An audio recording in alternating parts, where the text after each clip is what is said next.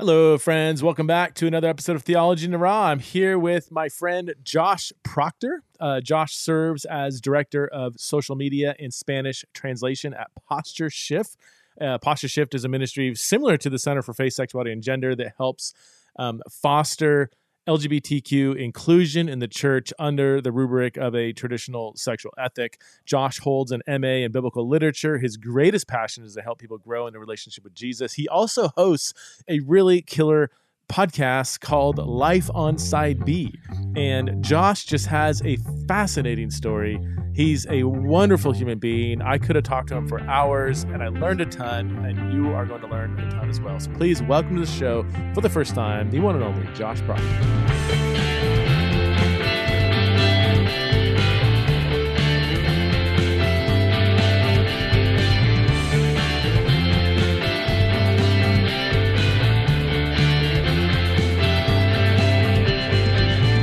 Hey, Josh, how are you, man? Good. How are you? We've seen each other never until the last month, and then like twice in the last month. So I feel like I kind of know you now. Can I call you my friend? Absolutely. All right. Yeah. Since we, yes, I know it's been funny. I feel like for so long we've been in similar circles and around each other, but now have gotten to see each other in person. So yeah.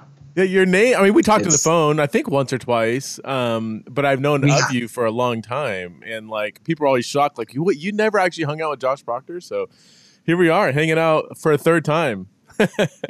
Exactly. Yes, and it's good. I'm excited to be here. Well, I have no agenda really. I've heard your story secondhand, and then again from you firsthand. It just every time I hear it, it's pretty incredible. So why don't you enlighten our audience? Tell us who you are and the journey you've been on, man. I feel like you've lived like 4 lives already. Would love to dive into who Josh Proctor is. Yeah, absolutely. I mean, I normally joke with people that when you talk about like the 4 sides that we always talk about, like side A, side B, side Y, side all this stuff, like I've been on all of them. I've been everywhere. I've journeyed a lot. And I'm the youngest of 5. I'm a Florida native, grew up in South Florida, and currently live in West Palm in South Florida. Grew up in a Southern Baptist family, kind of just one of those families that was in church all the time. Neither of my parents were in ministry, but definitely devout Christians. And I always knew I was attracted to men. Always like onto men, even like before puberty, or always. Okay. Yeah, like I was talking to someone about this earlier. Like even before puberty, I just remember being fascinated by men. Just men fascinated me, and I came from a situation I feel like uniquely, because I always hear about people who grew up in the church where they, from a very early on, they just heard really bad messages about like gay people. My church just never talked about it. Okay. So I got to the point where I thought it was normal. I just was like, I remember telling my cousin when I saw like Justin Timberlake or something come on the TV, and I was like, I want to marry him. And my cousin was like, that's not normal. And I was like, what are you talking about? And so, yeah, I grew up just kind of with this idea that I liked men, and then but didn't really talk about it with my anyone beyond my one cousin who I'd brought it up with, and then alerted me that like, right. And so then I was bullied a lot in elementary school. I ended up switching schools twice in grade school because of bullying. But during my first school experience, I was called gay one day, and I didn't know what that term meant. And so I was like, you know what I'm going to do? I'm going to go we didn't have Google, but I'm going to go look it up on the internet. And I found porn, and I was like, oh, this is me. This is me. And my parents found it the same day. Oh, wow. And but didn't say anything. My family is very anti-conflict. Like we don't deal with conflict. And so I knew they had seen it. They didn't say anything. And then a year later, they came to me and told me, we saw like what you had been looking at. We're going to take you to a therapist. So I was in 4th grade at this point. Oh my gosh. Wow. And so I went to my first conversion therapist as in 4th grade. Went for multiple months. I asked my parents for a long time, for us to stop going. Finally, they did. I think it was like a point where it was all I put on my Christmas list. I was just like, I just want to stop going to therapy. And we did, and we didn't talk about it for multiple years. Real quick, Josh, can you explain why? Was it oppressive, or was it just you just didn't like it, or what didn't you like about it? I mean, that's an early age to process. Yeah. I think for me, from what from my experience with the therapist, he continually kept going over what a man is, what is the man's role in marriage, and all of these different kinds of things. And I was like, I don't even understand me. I don't understand what I'm feeling. I don't get any of this. I don't need to be told what my role is when I don't understand myself. Yeah. And so it just felt like a lot, and it just brought on a lot of shame. It brought on a lot of all of these things. And not that the person was necessarily mean to me. He seemed like a decent man, but it just really did not help in any way. And I could even see that from that age. But through school, I ended up going through conversion therapy, reparative therapy, ex-gay ministries, all of that, just all of different types. I went through it 8 different times throughout grade school years, all the way into early college. Some of those were voluntary. Okay. Some of them were by suggestion. I would come to a pastor and share about being attracted to men. And then they would send me to a conference or to a counselor or to a ministry. And then obviously the one time with my parents earlier on in 4th grade when I was forced to. But I think for a lot of I describe a lot of my grade school years as kind of this pendulum swing where, you're told, especially going through ex-gay ministries and reparative therapy as a kid, you're given this message: you can't be gay and Christian. Huh. And gay is defined as this gay lifestyle of sex and drugs and all of these things. Okay. And so you try to be straight because this is what you've been told that you're supposed to do. And then you don't feel it working. And I always say, one of the biggest issues with a lot of reparative therapy and ex-gay ministries is that there's never a moment where someone says, oh, this might just not work for you. No one ever says, maybe this is our fault. It's always, you need to push farther. You're not working hard enough. You need to keep going. The Naaman story of him having to baptize himself 7 times is a lot of times used of oh, what if you're just on your 6th time? Oh, wow. It's always put on the client that you just need to do more. And what does that mean, and there's Josh, never to do, what do they tell you you're supposed to do more of? Pray more, or so normally, it depends. That's the hard part with reparative therapy. We normally, I think nowadays in culture, we're using conversion therapy term. It's a wide range of ministries and organizations. There's not one type. Okay.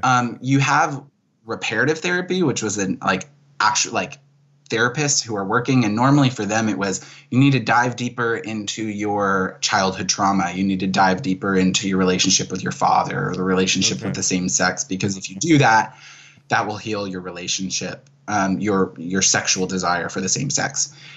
In more charismatic ministry circles, it might be you need to pray more, you need to do more deliverance, you need to do these kind of things. So it depended on it, or even just you need to be more willing, you need to be more open to the Spirit, these kind of things. And I'm not getting on charismatic circles. I am charismatic, so sure. Yeah. Just putting that out there for anyone listening. And yeah, so there's just this thing of you're continually trying, you're continually pushing forward, pushing farther. I felt it was never going anywhere. And so you go, well, I'm not really good at this Christian straight thing, but I've been given 2 options. You can either be Christian or you can be gay. well, I'll go live the gay lifestyle. And what I was told was the gay lifestyle was sex and drugs and all of these things. So even in high school, would start getting involved in very destructive life experiences and stuff, and think that this was the gay lifestyle, and be like, well, the ex-gay people are right. This isn't like healthy, and this isn't productive. I guess they were right. I'm going to go back. So then I would go back to conversion therapy. I would go back to these things. And so it created this pendulum swing between these two like extremes. And kind of led me to a place of going, you know what? I'm really just tired of God. I'm just tired of it all, really. Got to a place in high school and early college where I was really just fed up with faith. I had been kicked out of churches multiple times at that point. I had not great experiences with family on faith and a lot of these things, and came to a critical moment where I was in just very separate and separated from faith altogether. I ended up I ended up in sex work for a while. Wow. And that was a time where I thankfully was spared a lot of experiences that a lot of my friends went through with sex work. Yeah. But for me, it ended up being something where I saw what my friends were going through, who were in sex work as well, and being like, I don't want my life to be that. So I ended up getting help from someone to kind of work through a lot of that. And ended up, that was really the critical moment for me of coming to Christ, was realizing I needed Christ in order to get out of sex work and just kind of work on a lot of areas of my life and work on trauma from ex-gay stuff, all this kind of thing. And really got to a place of just going, God, I need you to love me for me. Like, I don't want to deal with this gay stuff right now, like what I believe or anything on there. I just need to be loved for me. So I found, and so I was affirming. I didn't really go to affirming churches, but held to affirming theology. After coming during this time, you came back to, you were like by that time committed Christian, or at least like, I want to follow God, but your theology was still affirming. Okay. I was in Bible school at this point. Oh wow. Yeah, I was getting my bachelor's in biblical studies, and I told you it just goes all over the place. I do have another. Story. I want to. Can I go back just really quickly? Go ahead. I'm a curious person, and I hope it's okay for me to ask. How do you? You said you got into sex work or fell into. Can you, as much as you're wanting to, like, how does somebody fall into that? Like, is that, like, I think we see it on the other side, like somebody is in sex work, and then we look at their past, and they were, raised normal person, whatever. But like, what happened? Like, how does somebody fall into something like that? Yeah, I mean, I think that, again, sex work is another thing that we talk about as one thing, a monolith thing, but it's really not monolith. People, like, it looks very different in different scenarios and different situations. We normally think of people standing on the street, which that can be for some people. And for a lot of sex work is just done via internet. For me, it came out to, in high school and college, I was very open sexually, and ended up connecting with a guy I was going to sleep with. And then he offered money, and he was like, how much do I owe you? And I was like, oh, well, I'm just going to sleep with him anyway. So sure. Wow. Like, let's do it. And then he had a friend, and then they had a friend, wow. And then they had a friend. And normally where like sex work turns to slavery for me is that clients will end up wanting to become pimps. They'll want to control the money. They'll want to get a portion of the money for the people that they refer. Okay. And that was where I drew the line continually. I was like, no, if you refer someone, you're just referring them. You don't get a portion, or you don't get any of this, because that's ultimately where many times a client or a boyfriend or like someone will then try and become the pimp of sex workers, which then obviously leads. So you really did fall in. I mean, that's the right word. If you fell into it, like it wasn't like. It wasn't intentional. I mean, it was intentional, but it wasn't I seeking out. There are people that like go in, no, I'm going to go into sex work because of whatever variety of reasons that they go into it. And, but for me, it was a very much a falling into it. And I don't try to be a spokesman on what sex work is or how to care for sex workers. Cause really, my experience was my experience. And did it for about like a year or two. Okay. And honestly, it was a process to get out of that whole thing, because I think also for me, sex work gave me kind of a sense of authority over my own body and authority over sex. This area that I felt like between ex-gay ministry and faith and all of these things, and how culture was dealing with LGBT issues, in the 90s and the 2000s. I felt like sex work gave me a sense of ownership over my body and over sex that I didn't feel I got in other places of life. And so that was a lot that I had to work through with in therapy and a lot of these things afterwards, and not in conversion therapy or anything, but through with in kind of rehab more settings. But yeah, after that, I ended up coming to Christ. That's where I normally kind of count my coming to Christ moment, was after that. And just knowing that I needed Jesus to really get my life back together where I wanted to be. Ended up in Bible school. And after that, found a man that I fell in love with. We started relationship. And we're talking about what that could look like long term. And during that time, this is a theologically conservative Bible school. Like, is a lot of this kind of behind? Like, this is all kind of secret in a sense, or? Yeah, I was going to Palm Beach Atlantic University down here in South Florida. Oh yeah. And I mean, I didn't hide my relationship, but it was not very well known because of just the school and what the situation was.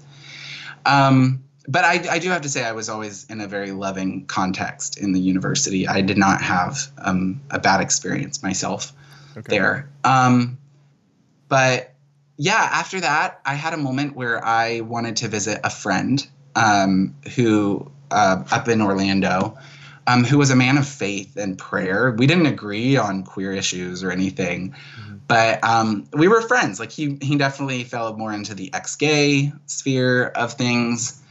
And my boyfriend at the time, who was not a Christian, was not a fan of me going. And we talked about it a lot. And then we got to the point where he was like, well, you're not going. And I was like, oh, well, now I am, because you just tried to tell me no. So I ended up going to my friend's house. And when I just walked in the door, I had an experience that I've never really had before in my life, haven't really had since, where I just felt like the presence of God coming like in a way I hadn't. And it had nothing to do with LGBT issues. It had nothing to do with any of that. But I just felt this presence of God over me, showing me what God wanted to do with me, and like just kind of ways that God wanted to work in my life, and being like, look, this is, and God kind of saying, I'm not going to promise you a family, not going to promise you marriage, not going to promise you any of this, but I will promise you that if you give over this relationship, if you give all of this over for me, I will use you. And this wasn't audible or anything, but it was just an intense experience that I just felt. Didn't share with anyone because I was like, everyone's going to think I'm insane. And just processed it for a good long time. And like, what am I willing to do on this? Like, what do I do? And I still remember one day, my boyfriend and I were going to a Valentine's Day get together. And on our way back home from there, I just asked him to pull over, and I just shared about it. And I was like, I know that you don't understand this, because like there's so many barriers that like I'm Christian, you're not. And then like all of these things. But I really think I need to do this. And he's such a loving man. Still care for him so much. And he was like, if you have to do it, then you have to do it. Like he was very caring in that way. I left him after that, had one of the worst years of my life of just angry at God that he would take away the relationship that I had, feeling God had destroyed my life. God and I went through some very, very dark, hard conversations the year after I left that. And I didn't really know where to go. So I went through my last spout of ex-gay ministry. I went to a live-in program because I didn't know where One more time. Like, this is my gosh. What I had. Yeah. And my experience had happened in the house of a person who identified as ex-gay. And so I was like, maybe that's where I'm supposed to be. And I got kicked out of that house, that live-in program. And for a few years after that, I just said, you know what, forget this. I'm not going to deal with this issue. I'm just not going to have sex, going to love Jesus, do ministry, and that's it. And so people knew about my story. People knew that I was attracted to men, but I didn't talk about it. If you were affirming ex-gay anywhere, I cut you out of my life. I was like, I'm done. I just don't want to deal with it. And that was my life for multiple years until then. The Pulse nightclub shooting happened. Right. And obviously I had gone to Pulse, like being in Florida. I knew people who were there. I knew someone who had died, like all of this kind of stuff. And it was very real for me. It took me multiple years to even just go visit the site. And I just felt God saying, like, your family needs you. And I'm like, what am I going to do? I was living in Colombia, South America at the time, like doing ministry. I don't know what to do. And so then after that, I was doing my master's in Old Testament and Hebrew at Nyack College in New York online. But I went to New York for an intensive and grew up going to New York a lot. So I normally when I go to New York now, I just end up sitting and people watching a lot because New Yorkers fascinate me as well. And so I was in Hell's Kitchen, like just watching people, and noticed, man, I've been all over the city and I've seen churches, but I haven't seen any in like Hell's Kitchen, which is a predominantly queer, gay area of Manhattan. And so I took this to my class, and and had just someone say, well, you know, gay people don't want the gospel. And I was like, so you don't go? Like, this makes no sense. Like, even first of all, there's so many things wrong with that statement. Right. Even if it was true, like, let's just say that, even if it was true, then literally most missions we shouldn't be doing because no one knows truly what they need in these ways. And so that lit a fire in me of going, you know what, I need to sit down and really understand my theology around this. And I need to be doing something because people are dying and people don't care. And so that took me on a multi-year journey of just trying to finally put my degrees to use in biblical studies and understanding it and just getting to know queer Christians of all sides and developing more of it and getting involved in ministry, and then slowly came to a side B position, which is where I would say I strongly sit now. And so real quick, so when you had that almost through an encounter with God, but not through like a theological wrestling, it was really just God again speaking or impressing upon you that you need to leave your boyfriend, right? So it was first kind of more of a spiritual experience, and then later was a theological journey. Yeah, absolutely. Okay. Like, it was more first, I had this experience with God. I didn't have a theology. I would never have argued with someone at that time about what theology like was supposed to be. It was just like, I am not supposed to have sex. Like, this is what I'm supposed to do. Yeah. And then later on, after my experience in New York and my experience at Pulse, I started a theological journey. Got it. Okay. Of really trying to understand. Okay. And I sat down with my family at that time and I was like, listen, I might go back affirming. I might go here. I might go there. I don't know where I'm going to end up. And I'm not saying any of these are not possibilities. And so really just tried to go. It's a very genuine journey. Like, because in most cases, not in every case, but people are like, well, I'm going to study the theology, but deep down they kind of have a position they either want to land at or need to land at for job security, the church they're working at, whatever. For you, I mean, there is no blank slate. We all have biases on some level, but for you, it really was an open-handed, like, I'm totally fine going wherever the text leads. I mean, to use the cliche. Yeah. Okay. Yeah, absolutely. I mean, that's kind of like, obviously, I think one of the things all of us who get into biblical studies, we know you approach the text and you try to become aware of your biases. You try to become aware of where you know the text is leading, and all of these. And so, I tried to. I understood I had a bias of like a childhood of going through ex-gay ministry and had previously been affirming. And so like there were multiple things that were pulling me in multiple ways. But tried to also be honest with my boss at the time and just be honest with everything and just being like, listen, this is where I'm at and this is where I'm figuring out and I don't know where I'm going to go. And doing that. And I tried not to give myself, I feel like sometimes we can put a requirement of when we need to have a final answer. And I was like, I don't know. I don't know how long it'll take me. It could take me 20 years. Like, it could take me a year. It could take me 2 months. But yeah, I mean, I feel like it took a while, but even that is just a short version of kind of just where I went and kind of how I've come to a place like, and I always say I'm still growing and I'm still learning, even theologically.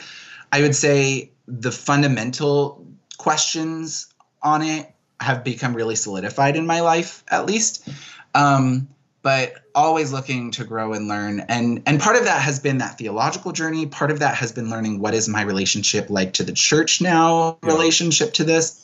What is my relationship to the queer community now in relationship to this?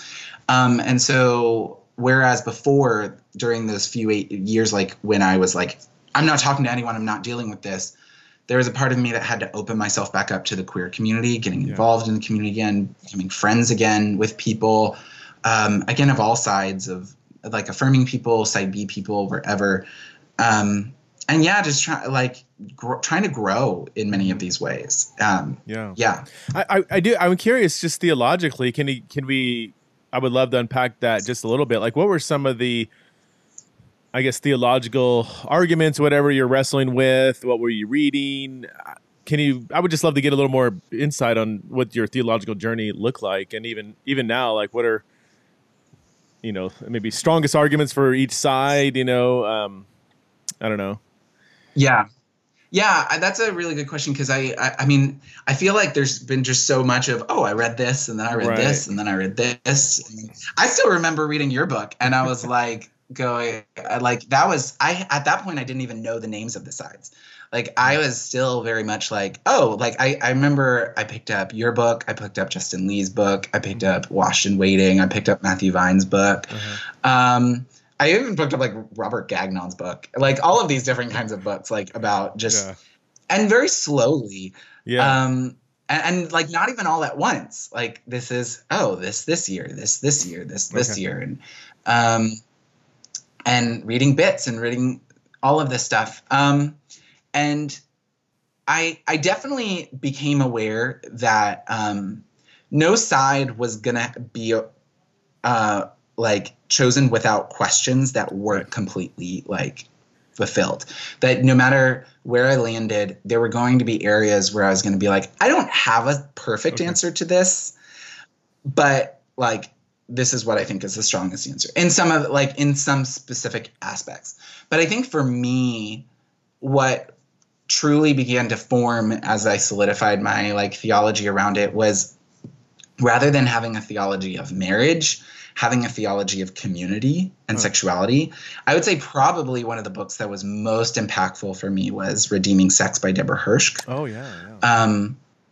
I really loved her book, and just in the sense of that holistic view of sex and sexuality, that this is not even just about sex. Like she compartmentalizes sexuality into three parts: gender sexuality, social sexuality, and genital sexuality. And that really was impactful for me to think about this idea that sex is just one part of sexuality. It's not the encompassing aspect of sexuality, and that there's so many other aspects. And so I think for me, that really began to form really more a theology of community that decenters sex and marriage from the aspects of sexuality as one part of it, but not the whole.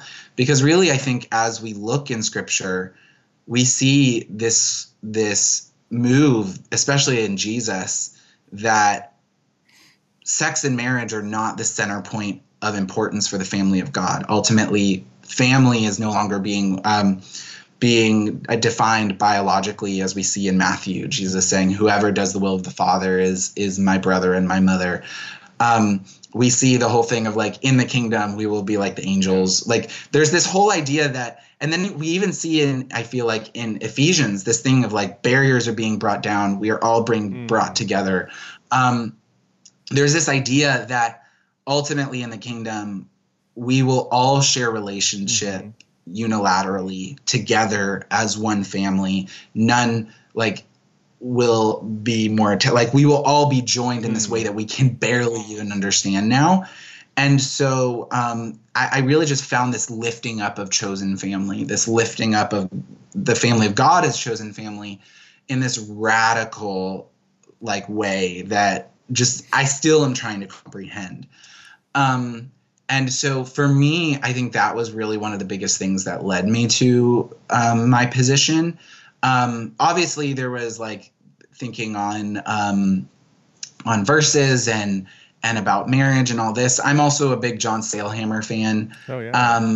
Big on design pattern stuff, and looked a lot on what is the relationship between men and women and eunuchs and all of these things throughout the Bible. So that was a big thing for me. But I really think it all came back to this idea of looking at what life and community is going to be like in the kingdom. And I just saw marriage wipe away, and just fade away. And was like, why am I spending so much time thinking about marriage when there's this grander intentional community that is so much more that is so important for God. And I think that got me so involved in intentional community, in these ideas of wanting to find a church where I wasn't just seeing them on Sundays. We were in each other's lives. Have you experienced that, Josh? Because I mean, everything you're saying is I want to wholeheartedly sign off on theologically and biblically. To me, it's just so indisputable, and how our culture, both our secular culture to some extent with Disney, our Disney culture, and the church to an even greater extent, this idolatry of marriage, and it's just in the air, right, of Christianity, Western Christianity, that, well, not just Western, but that marriage is kind of a massive goal in life, and if it doesn't happen, something went wrong. And all that, on paper, biblically, it seems so clear to me. But then I look and it's but the practical piece is that Mark 10, Matthew 19, if you give up your family and follow me, you will get brothers and sisters and mothers and fathers and fields and, but it's okay, but is that happening?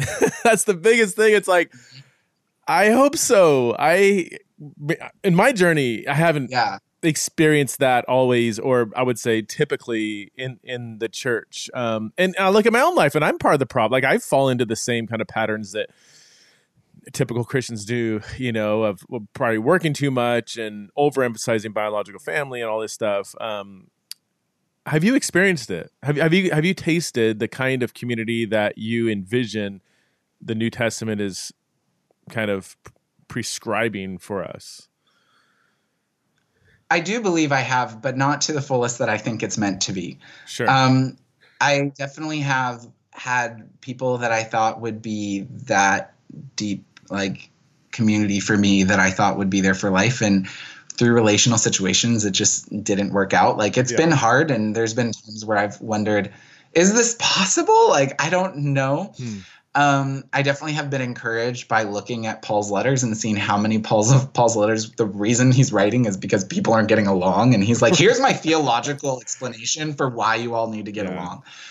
But I have like, even the church that I'm a part of now, I took a lot of when I moved. So I moved back in the past year from Colombia, South America, to the States, back to Florida. Mm-hmm. And spent a lot of time, told myself, I was like, I'm not going to pick a church immediately. I want to, when I decide to be part of a church, I want it to be like, unless the church becomes heretical or like, I'm moving, this is my home. And so I spent like, it was actually been a recent decision that I called the pastor and I was like, no, I want to become a member of the church. Okay. It's been almost since February, a long journey of visiting churches and getting to know this church. And this is a church, it's smaller, but it's been a church that most of the pastors have counseling degrees over theology degrees. And so it's a very relational, like we're going to try and understand how we can have just radical relationships across divisions and push people towards listening. And it has been an amazing situation for me to be able to be with, even in this very intentional situation where we're getting together outside of Sundays and trying and building community and a place where I can be in deep relationship with pastors and trying to grow in that way of going, even there's people here that I normally would not connect with. Just normally I would not connect with, but we're learning how to listen to each other and grow together and grow in the word in these ways. And obviously not perfect in that, but even for me, I think, like there's also been that way of one of my desires has been to develop an intentional community, and being in the middle of that, and trying to grow that has not always been easy, but I believe that there's been tastes of it that I've been able to experience with the community that I have been able to, and to develop. I do think that there are ways that we can see it. I do think it's hard because we live in a culture that is not how we think. That is not the way we operate. We emphasize our biological family and these things over like our spiritual family in importance. And sometimes I get that's needed. But sometimes it's hard because our mentality is not that. Yeah. And I do think that there are ways that people find community in the midst of knowing, like, it's kind of like the now but not yet situation of like, I've talked with multiple side B people of like, this is one of the reasons for celibate partnerships, even of that, like we want to build a grand intentional community, but sometimes we have to find community in pairs, even as we're building that broader community kind of thing of like, how do we find community in the midst of changing it kind of thing. So it's been hard. I don't want to just give a and just be like, yep, and then it happened, and then we are all happily ever after. It's been hard. There's been situations where chosen family hasn't worked out as I thought it would. There's been situations where it hasn't worked, but then there's also been really great glimpses I've been able to find to see that it's worth pursuing and pushing forward in. But it has taken radical introspection of my own life, of seeing how I interact with people. I would say more than I ever thought it would, of looking at how I interact with people and trying to grow in my listening, in my selflessness, in generosity, in humility, in these kind of ways that like has really been a dying to self than I ever thought.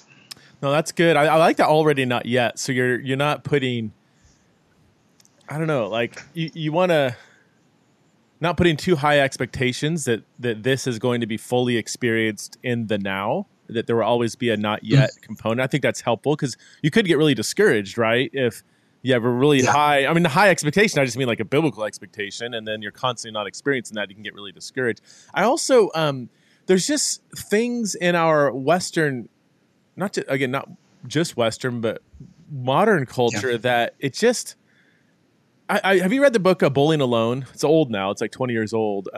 Sociologist Robert Putnam. Fascinating how even things like the invention of the car, which led to suburban culture and commuterism, and that, back in the day, as in like before, 100 years ago, you shopped in the same area, you walked, you were civically involved because that was just in your face, and your neighbors were the people that ran the baker and butcher shop or whatever. And you get glimpses of this in Europe, and I don't know if Colombia would be similar. In South America, that was my life. I didn't have a car. I walked everywhere. You got to know your people. I got to know the man that I passed every morning at 9 a.m. and we were like, hi, once again. And but those structures don't, especially I've been to Florida, and it's like nobody walks. You drive across the street to go to Starbucks, and it is too hot here. We do not. So when I lived in Scotland, it was much more. Everything's much more condensed, and it's just a walking culture. Everything is very tight and compact, and even churches even there, it was a much more parish model to where, if you're part of the Church of Scotland, like you don't choose your church, you just go to the church. It's part of your parish. And like that kind of culture, it does definitely make it a lot easier to have this kind of messy but authentic church community. Whereas now it's like, there's several factors that just make it extremely hard. And I don't know what to do with that. I mean, part of me, wants to go all Francis Chan and say, let's just dismantle the whole system then and rebuild it. I don't know if I have the energy for that anymore, but, I don't know. I do think that that's true. And I think that there are ways that I experience community in Colombia that I think are similar and then different as well. Like, for instance, I even think within the family structure in countries like Colombia, it's not odd for children to live with their parents, into late adulthood, for families to live together, invite other people together. My chosen family in Colombia was a family that just let me stay with them. And it was 3 grown children in their 30s and their parents and me. And we all just shared life. And even there were other family members that didn't live with us, but we just shared life. Yeah. And, there's this kind of radical understanding of that of people do that I think is normally, I think our culture is even worse on it than others. There are ways that I think that it's just a human experience in some ways that we separate, but then I think that there are some ways that, especially American culture, we do it even more. And it's hard. I think that I've talked with multiple Side B people who that's one of the things I've always loved about Side B movement, like Side B Christians, because I feel like this has always been one of the emphasis of us is just really heightening community outside of marriage. And obviously still seeing that marriage is great and marriage is good. And even in intentional community, you have married couples, like in my church, there's most people are married. Yeah. You have this and that's great, but then looking at how to build community beyond that, because ultimately even married people need community beyond marriage, beyond one other person. There's even been conversations I've had with Side B people going, even as we change this, we have to understand it's probably not going to happen in our lifetime. Even as we try and bring inclusion for LGBT people, we have to understand it's probably not going to happen in our lifetime. So we have to learn how to live in that now, not yet. Yeah. In many ways. And part of that's, it's not going to happen until the kingdom, but we still are working towards that because ultimately there's even things that we want to be able to bring. And I think that's been something that just celibacy has taught me that I really think has been good because I can't rely on that biological family like others can in many ways. No, that's something I've learned over the years and only more recently kind of reflected on that, how much I've learned about biblical community by hanging out with LGBT people, because for me, it's like I have to remind myself, I have to keep, I need outside community. I need friends and all this stuff for many of my at least celibate gay and lesbian friends, it's Mm-hmm. like, this isn't just an add-on. This is how I flourish. If I don't have this, then I'm not going to Yeah. flourish. So it's Yeah. just teaching me the necessity of it. How can I would love for you to speak into just churches. Like, how can churches, maybe leadership, whatever, church structures, like, how can churches be a place of flourishing for LGBT people who are, trying to follow the historic sexual ethic, or even exploring that? Maybe they're not quite there, but what are some blind spots that churches have that make it really hard for LGBT people to flourish in their churches? I guess we're kind of talking about it a little bit, but real concrete things that maybe churches do that make it difficult for LGBT people. And it's things they could do maybe better, or things maybe they are doing that you've experienced, like, hey, this church was doing this and this was super helpful for my gay and lesbian friends. Yeah, I think that kind of on this whole realm of singleness and marriage, I think one thing that churches can many times do is just look introspectively on that, because regardless of where an LGBT person is on their beliefs on theology, like LGBT culture understands chosen family and the need for it, because even if they have a partner, many of us don't have a relationship with our family of origin. And so we don't have really family even in that sense. And so being able to create spaces where it's not just centered on marriage, like I've always said, rather than having a marriage conference, why don't you have like a relationship conference? Because we all have relationships to grow That's in. Good. Like we all have important people in our lives. It could be a best friend. It can be a partner. It can be marriage. It can be in all these things. Talking about conflict resolution, talking about like many times I've gone to marriage conferences as a celibate person and been like, I relate to all of this, like all of it. Like maybe not the sex part, but the rest of it, I really like very much connect to. So I've always said, like, it's not necessarily don't talk about like marriage, but talk about relationships, because we all can deal with that. We all can like relate to it, because we all have important people in our lives that we're trying to do life with in that way. And so recentering that, I think, is a major, major point. I've always said, like, be able to allow people to come with questions, be able to allow people to come raw as they are, because even if a person is committed to the traditional sexual ethic, they probably have things that they process with, that they're processing, they're trying to learn about and grow in. And I think that like that is an absolute major thing.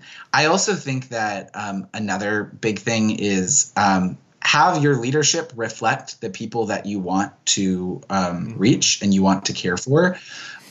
So even if it's not someone on your staff that's LGBT, like have people that are not married and are not like having a requirement that someday they get married. Like this kind of going back to the theology thing.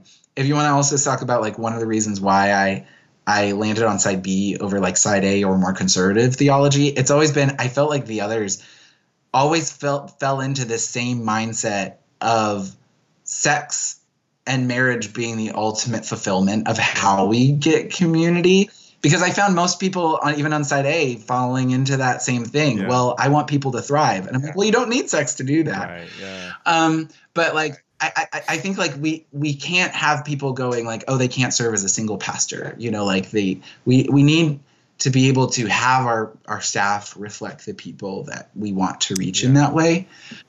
And I think obviously I think creating avenues for people to have listening, like one of the things I love that my church does that has been really amazing. As I said, all of the pastors are most of the pastors have counseling degrees. Mm-hmm. So our life groups are what we call story groups, where they're much like processing groups, where every week someone brings a story that they're processing related to faith, related to something. And no one can say like, oh, that's wrong. Like you need to like not do that. But it's more of connecting with where the person is at, like connecting with where they're at in their story and being able to like just help them process like whatever they're processing, like, and it's all confidential in many of these ways. And so being able to allow avenues where people listen and can just come raw in these things, I think, like, there's so many other things I could say, but like, I think that these are just some quick stuff. I'm curious if do you like identify as gay or same-sex attracted? Does it matter? Or do you prefer one term over the other? And my main question is, how are you received at your church? Like, is it an issue? I hate to even word it this way, but as you know, are you an issue at your church? Are people like, I'm not sure about this guy, or you shouldn't use the term gay, or is it not an issue? Yeah, no, I normally prefer the term queer, because I believe that there's just parts of myself that don't really fit into the term gay, but I also will automatically like I'll use whatever term ultimately is needed to communicate to a person. Like, if I think queer is just going to be way too much for a person, I'll just be like, yeah, I'm gay. Or I'll say I'm same-sex attracted if I feel like using LGBT terminology is going to be a hindrance. Because and I mean, it's kind of hard. Like, obviously I work with Posture Shift, so I'm working with conservative pastors all the time. So I'm always being attentive to that. But majority of my local community is actually non-Christian queer people. Like people who don't even believe Jesus or God exist. And so I kind of sit in two very extreme situations where I'm not just like the only side B person, I'm the only Christian. Wow. And then on top of that, then working with a lot of conservative pastors. So I'll normally just identify as needed in these ways. And with my church and my local community, it's been super, like, that was one of my biggest things was I don't want to have a church where I need to like put on a show or hide something about me. Like, I want to be able to be in a church where I can identify as gay, not be an issue. I can identify as celibate and not be an issue. And also not have a problem that most of my friends are very, very strongly LGBT.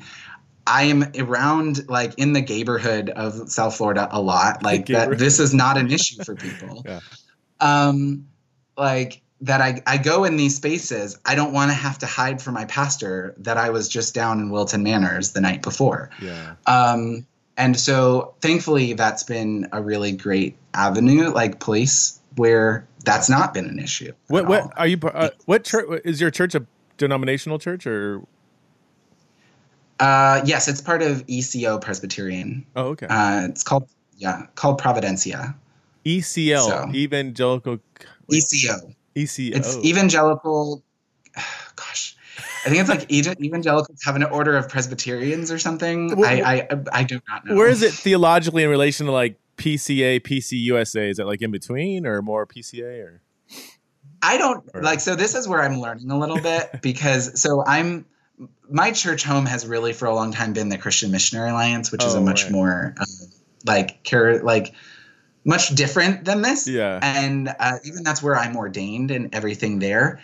Like my plan had been to join a CMA church, but there aren't many in my area. Okay. And the CMA is normally much more mostly not mostly. In my area, it's mostly immigrant churches. So most of our churches in our area are Haitian churches, and I don't speak Creole, so I can't really go. So it's very odd for me to be in a Presbyterian situation. Yeah. But from what I understand of ECO, it is obviously still holds to a traditional view on sexuality, but it does ordain women. So, yeah. So I don't really know a lot beyond that, right? Because I've just been encompassed in my local church. But I also the CMA in Colombia, where I really got involved in the CMA, has been ordaining women since the 70s, and so that was always a really big thing for me. To be a place where there would be female pastors. And so that was another thing that came up in that way. The CMA does not ordain women here in the States, but in Colombia it does. Oh, really? So, the CMA doesn't here in the States? I didn't know that. Okay. No, so the CMA is very different in that every country can kind of make some of its own, like operate how it wants to. And so the CMA in Colombia, not to get off into another tangent, but like this is actually a fascinating story. The CMA of Colombia started ordaining women in the 70s because during the conflict with the rebels in Colombia, since the CMA sided with the government over the rebels, they killed a lot of the pastors of the Colombian CMA. And so they didn't have men like to lead the churches. So they let their wives started leading the churches. And so they just started ordaining their wives. And then we got to a place where it was like 30% of all of the pastors were women. And so we're like, okay, I guess we're like, this is a thing now. That's crazy. So, yeah. So a lot of my theological journey has been in the CMA of Colombia, and where I was like trained and brought up. And did you know Spanish before going to Colombia, or did you learned it there? I learned it there. I did not know anything. Like my dad still holds this not holds this against me. In high school, when you had to pick a language, I was like, I'm going to do sign language. And he was like, you live in Florida, South Florida. You need to learn Spanish. And I was like, when am I ever going to learn Spanish? Like, when do I need it? When will I ever need Spanish?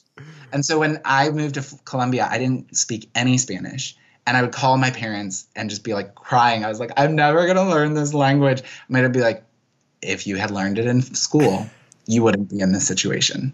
And I was like, I hate you so much.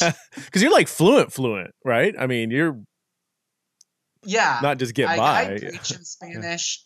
For Posture Shift, I've taught Posture Shift intensives in Spanish. Wow. Definitely, I could have room to grow because most of mine has been just like off the street. I took a few classes, but I learned off the street. So if I talk long enough, native speakers will be like, oh yeah, you're not native. But if I like in general language, even down here in South Florida, like this has been like a common thing, especially after coming back and stuff. Like a lot of people will end up thinking I'm Latino. And then I have to remind them, no, I'm not. I'm just basic white that speaks Spanish. Ordinary white. That's it. Hey, before I let you go, Josh, tell us about your podcast, Life on Side B. Would love. Yeah. I've listened to a few episodes, and it's always super thoughtful and engaging. I like that you have a diverse array of guests you have on. But tell us about Life on Side B. Absolutely, it's grown into something I didn't really think it ever would. So Life on Side B started as part of towards the end of that like whole theological journey I was telling you about when I had solidified what I believed. Yeah. Then the next question came up, how am I going to live because of this? And so I wanted to hear from Side B people about how they lived, like mixed orientation marriage, celibate partnerships, intentional community, like all of these different kinds of things. So I started asking people for conversations, and other people who heard me asking about it, they were like, oh, I would love to hear that. And I was like, well, I'll record it and put it out there so everyone can hear it. And so season 1 started on with the theme of community and belonging. And again, really just from a more personal thing of I need to figure out who's going to be in my life till I'm 80 years old. So let me ask everyone else what they're doing. And yeah, it took off, and then got some suggestions about like, you should bring on a co-host team, and we're now a group of 6, which is so interesting. Having a 6-person Who else? team. I think I know all the co-hosts. Who else? Or not, I don't think all of them are necessarily out, right? Or no, we have one that's not completely out. But we have Becca Mason from Revoice. We have Henry Abudo, Elizabeth Black from Kaleidoscope, Grant Hartley from his very famous Twitter, and and Ashley as well, who is not out. Okay. But the one thing I really tried to do with our co-host team was pick a team that was diverse on all the perspectives within Side B as much as possible. Difference of living situation, married people, single people, like different culturally and all of this. So like it's very funny because we all are really great friends, we all at times have very different views. We all come from different stuff, and wanted just life on side B to be a place where all the aspects and conversations that are happening in side B, like let's have a family sit down, and we're like, anyone's welcome to listen, but we're just having it like in-house, in a sense of like, we're not doing the explaining work from the front end. We're just kind of doing it. That's good. So yeah, every season we have a theme. And so we've done community and belonging, thriving instead of surviving, identity inclusion. And now we're going to get into resilience. Like, how do you do this long term? Like, what do you need to live this out long term? And it's been a super major growing thing for me, especially being able to now with the co-host team, like just allow everyone else to like take it on, may take more of a producer role. I still like am heard on it sometimes, but it's been growing. It's been a growing process just to really learn, how do we include everyone, and how do we have everyone's voices heard. And we have people that are for or against many things in our community, and how do they relate to people of other sides? And so it's become a lot more than anything I ever thought it would. And many times the questions that we put are like questions that I'm asking, or questions our co-hosts are asking. We really try to put it from a place of like, we're not experts, we're asking questions, and we're actually asking from our own lives. And if anyone wants to listen as we figure it out, we're here. And we're doing it because I don't want anyone to ever think that any of us are these perfect people that have figured out our lives. Like, we are all a bunch of messes. All of us are hot messes in how we live this out and trying to figure it out. And the whole community is a hot mess at times, and I love them. And I think that's grace, and that's faith, and that's what the New Testament is. So it's been a fun journey, and we're still on it. It sounds, I mean, it's very similar to the vibe. I wouldn't say I like really pre-planned. It's just kind of what happened. Like, I just wanted to have interesting conversations with a diverse group of people and hit record, you know? I would say in the last year or so, I think it's challenging for some people. I still do the same thing, but you know, if somebody hears me quote unquote platforming a viewpoint they don't like, or they think is dangerous, whatever, then, you know, they're like, how could you have that person on? Or what about, you know, and like, but then next week I'll have somebody on, they'll have a different viewpoint on the same topic, whatever.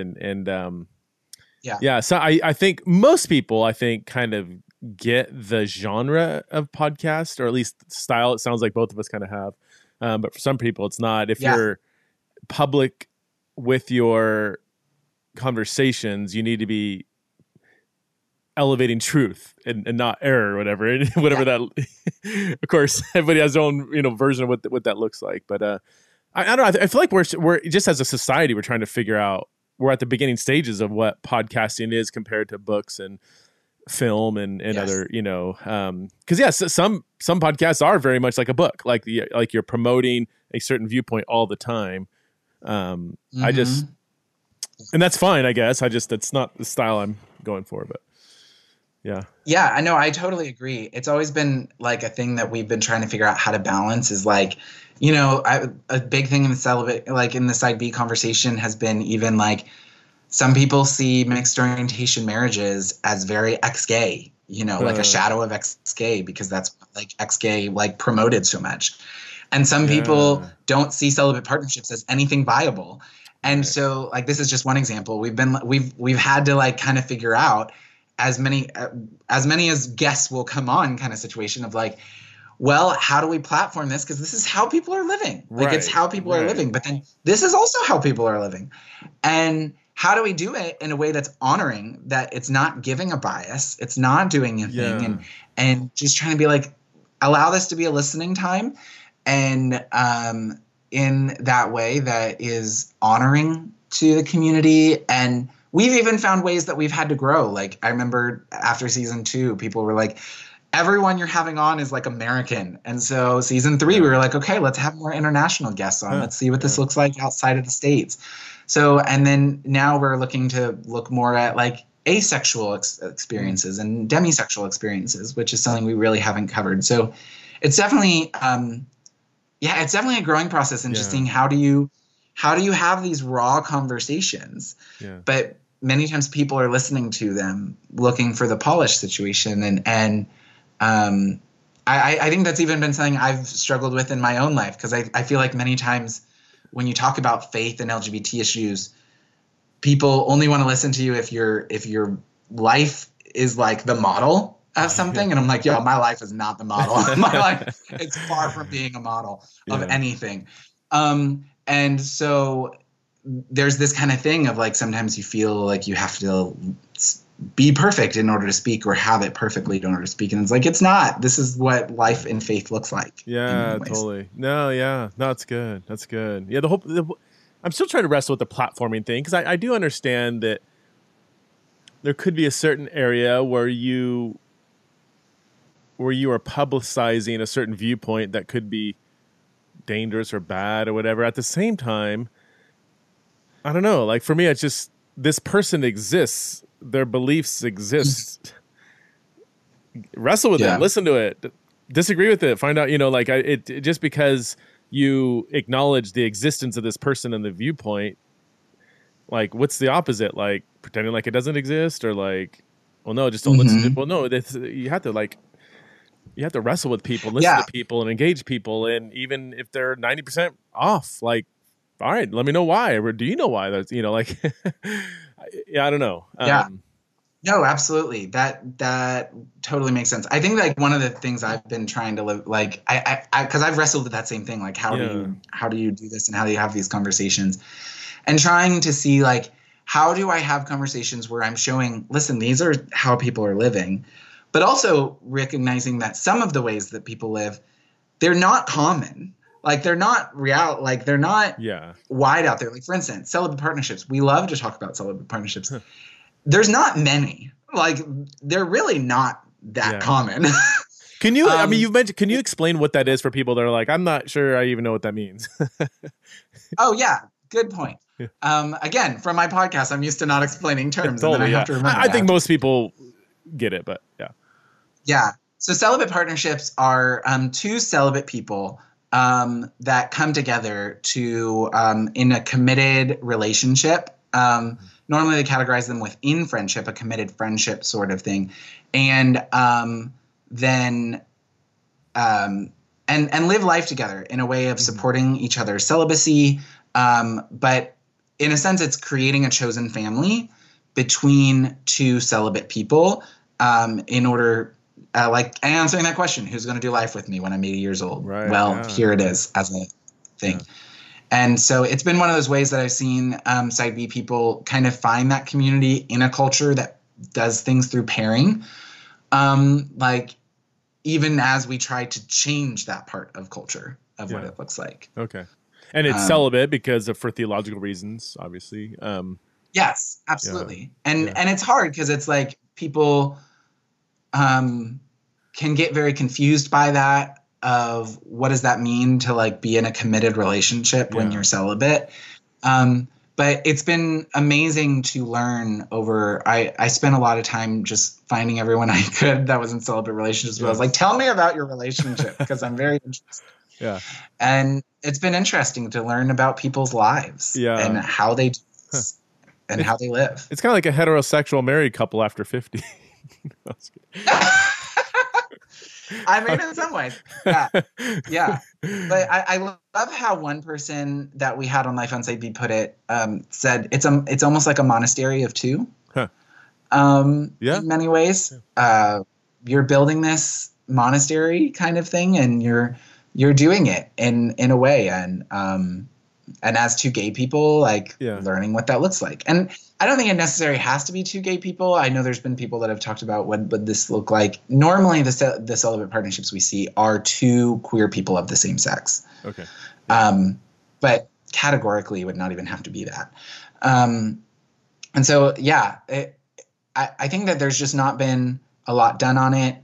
And there definitely needs to be, because it is a growing number of people. Yeah. that are pursuing these relationships, and it's been very beautiful to watch. I'm going to ask the question that every straight Christian is thinking, like, gosh, this isn't just like playing with fire or whatever. I mean, what about all the temptation, and are you just coming way too close, and it's just going to end up in a sexual relationship? Like, is that I guess here let me formulate my question. In your experience in getting to know celibate partners and exploring, have you seen that be an issue, that they all end up just becoming an affirming same-sex relationship, or is it not quite that way?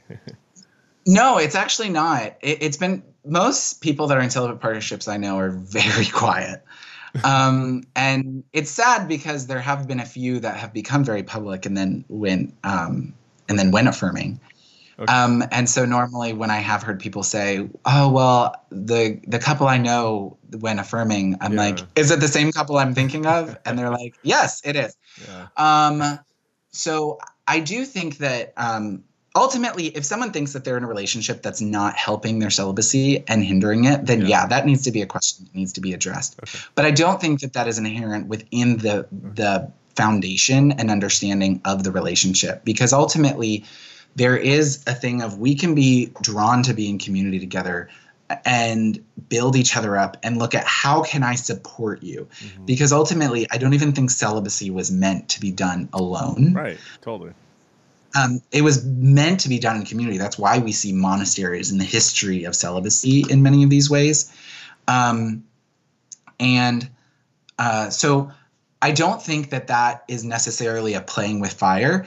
I also think that many of us who are celibate are used to interacting with people that we're sexually attracted to. Right. It's kind of intrinsic in the situation. It's kind of like the question of, well, how do you as a gay person deal with the locker room? Well, we've been dealing with locker rooms since childhood, so we've gotten good at this. Yeah. And so I think that normally, especially queer people, are very used to being in situations like that. And so I don't think, I normally tell, like, I've talked to people that, and I think this has been like some really good advice that's come up, like, I don't think celibate partnerships are something to come into if a person thinks, well, I need a celibate partnership or else my views might change. Well, then you need to work on your views before you think about being in a relationship. So I don't think it's going to save you from that. I don't think someone should get into a celibate partnership because they want marriage and this is the closest they can get. Right. No, that's not what this is meant to be. It's not meant to be a pseudo marriage. It is a relationship in and of itself, and it's meant to be in something I want someone to do life with in order to build me up in my celibacy. I can't do this on my own. Let's look at how we can do this together and build a chosen family in that way and build a community in that way. And so I think it is hard because, as I said, since there's not many resources in there, people are trying to figure it out as they can. And that doesn't always look polished and beautiful. And so I think that there's grace in there of people trying to honorably figure it out, whereas with marriage, people can find people who've been doing it for 50 years, 60 years, 70 years that are open. And there's there's conferences, there's books, there's all this different stuff. Celibate people don't have that. Not even really for intentional communities in general, but then even partnerships specifically. So I think that there is grace. There needs to be grace in that understanding that people are doing something that they don't have much support on. Even just getting a pastor who doesn't know anything about partnerships but's willing to like walk with people in partnership, I think is very like rare. So there needs to be grace in that, but I don't think that that is intrinsic in it. But yes, if a person finds themselves in a situation where they're like, I'm going about it for the wrong reason, or I'm in a situation that's not supporting my celibacy, then that would be a reason to be thinking through, why are you doing this and is this best? That's super helpful. That really is helpful, actually.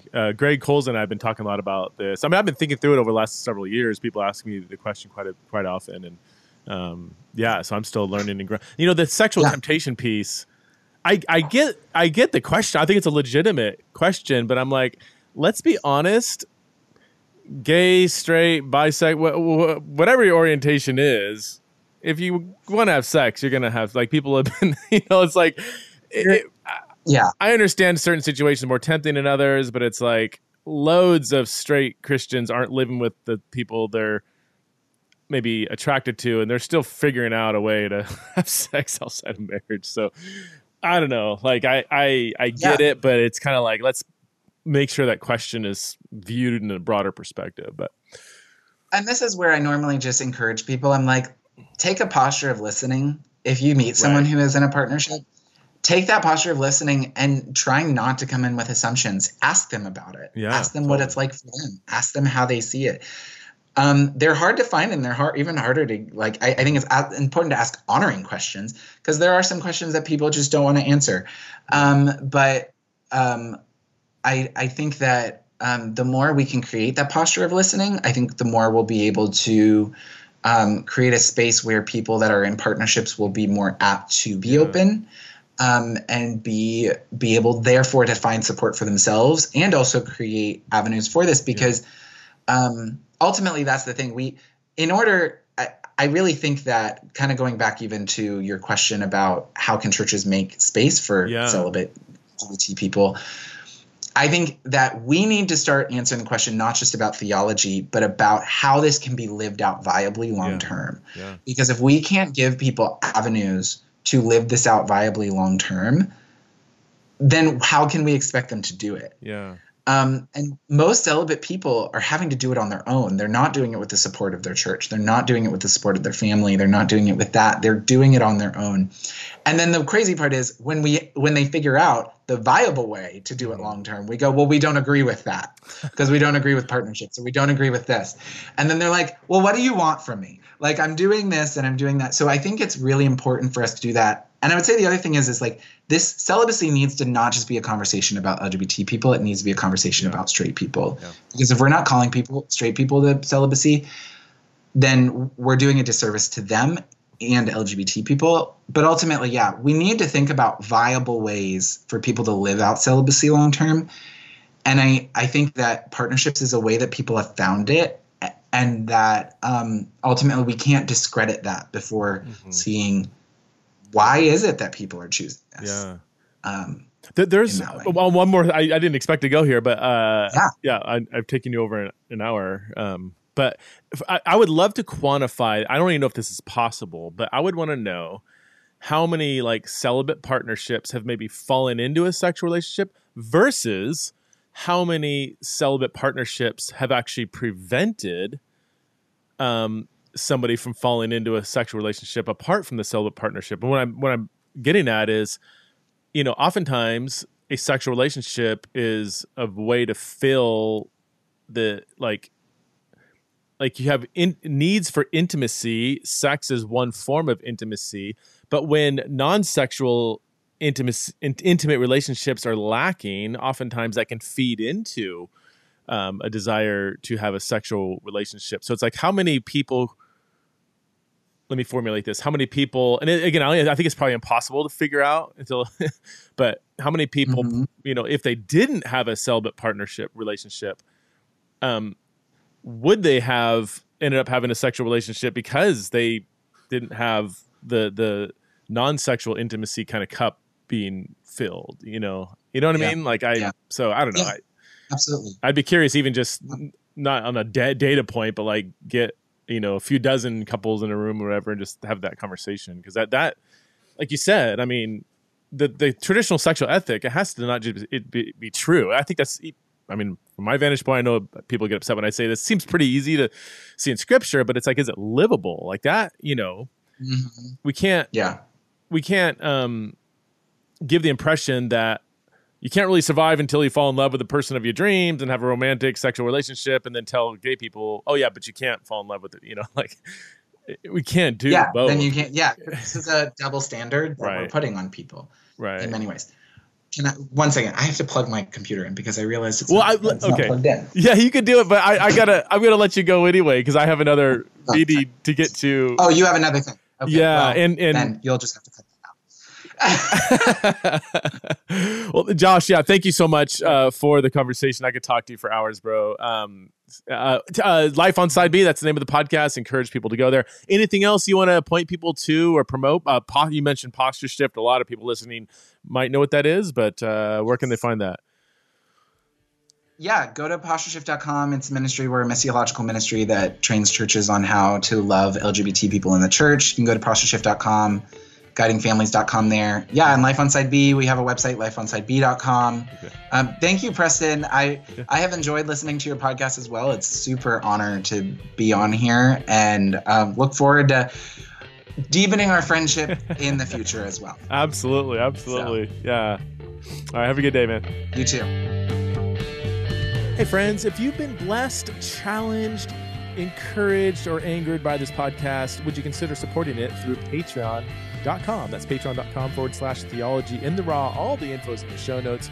You can support the show for as little as $5 a month and get access to Q&A podcasts, monthly Patreon-only blogs, and basically just get access to the community and help support this ministry that we're doing at Theology in the Raw. Again, check out the show notes and consider supporting this show.